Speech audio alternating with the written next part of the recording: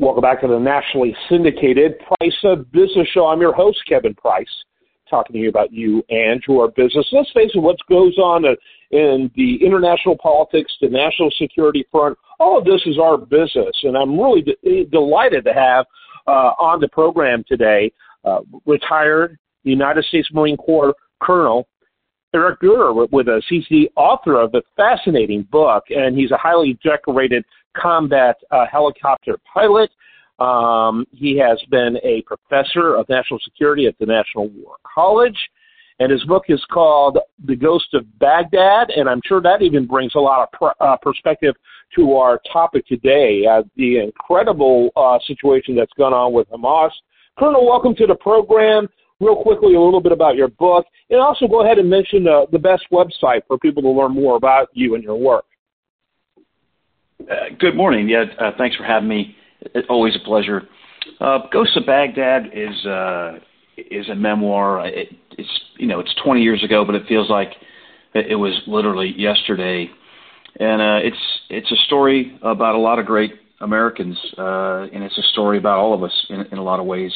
And I was just lucky enough to capture it. You see the world through my lens. You step into an attack helicopter from the opening nights, crossing the border in 2003, through some of the most harrowing events of the first stages of the war in Iraq.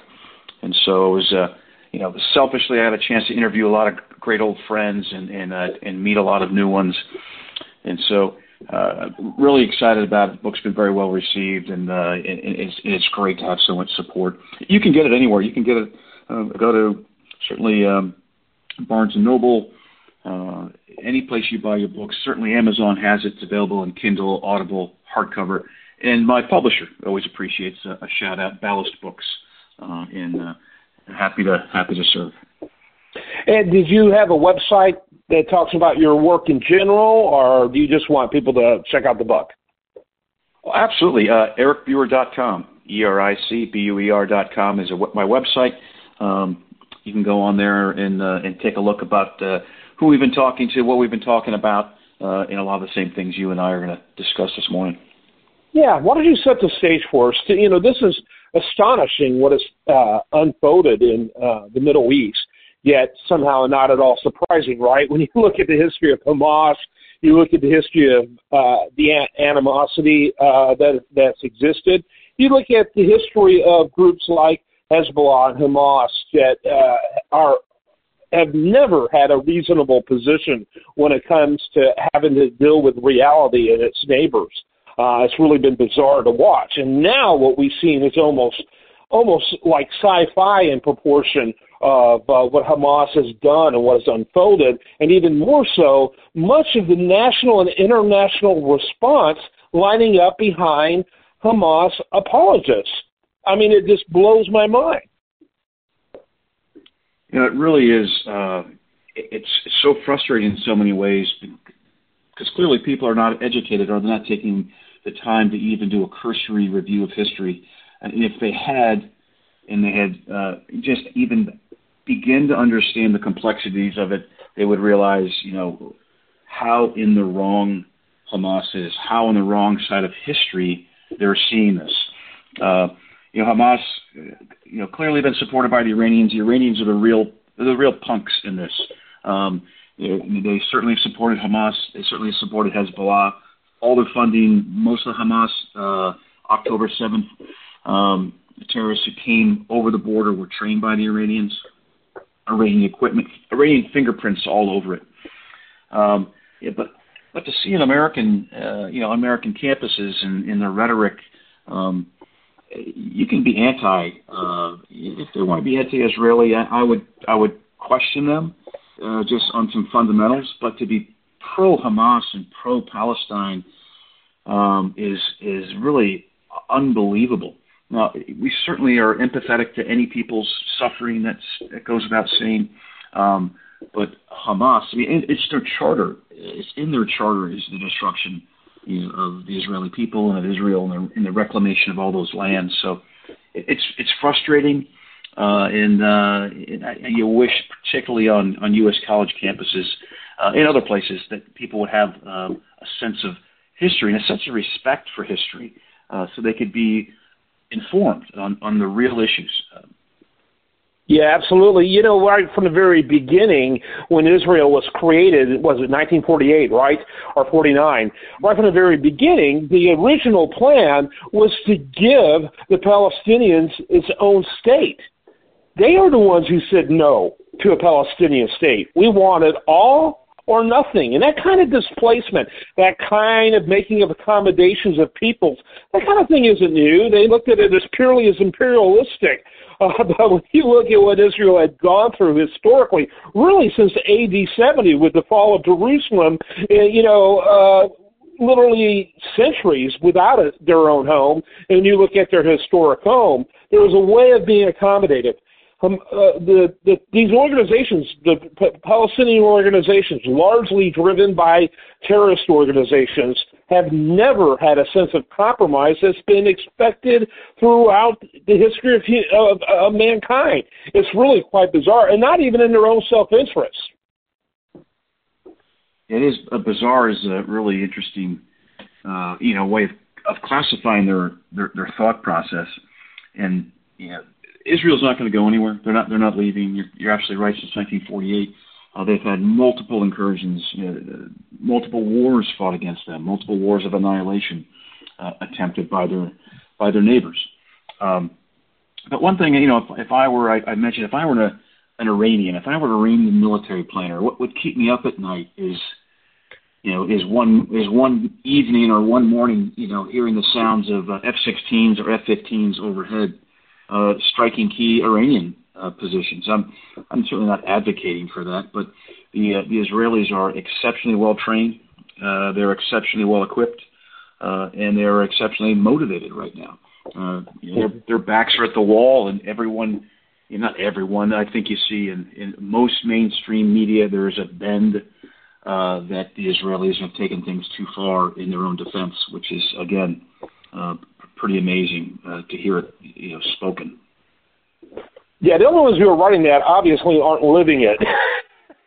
In my opinion, if they had undergone what these people had experienced, in Israel, I think they would have a completely different perspective. I don't even want to verbally say.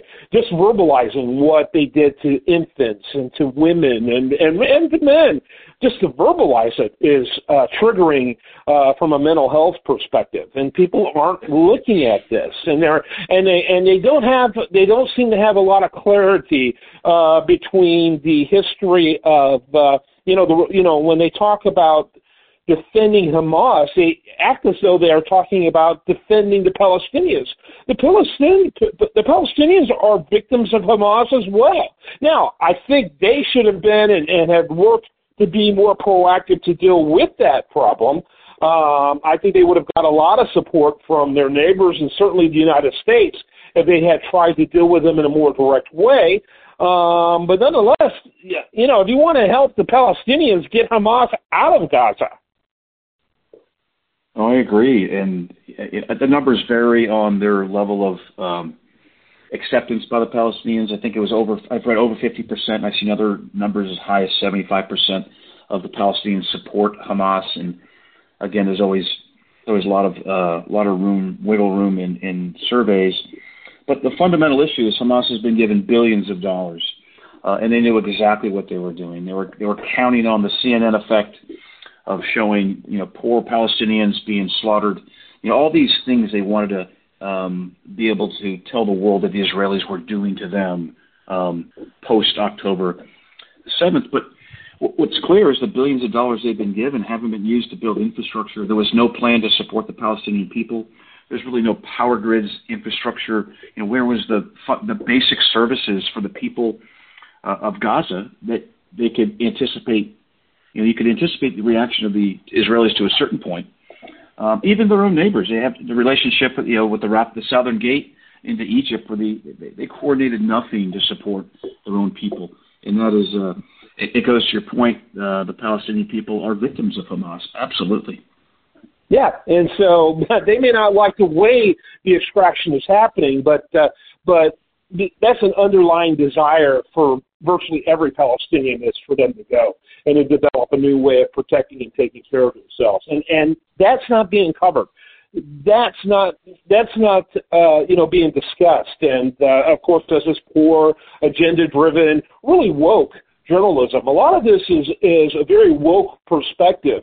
I had Rabbi Wolpe on the program, who recently resigned. You probably saw the story in the New York Times and elsewhere, from the anti-Semitism committee at Harvard University, where he teaches. And he goes, we have in this culture, this really binary view: people are aggressors or they are victims. And unfortunately for Israel, a nation without a country from AD 70 to 1948, wandering throughout the world in a dispersion that finally got a home, has got to be the most oppressed ethnic group, and that's saying a lot. And that's not to discard what's happened to other groups throughout history. They have to be the most oppressed throughout human history, to be treated as if they were the aggressors.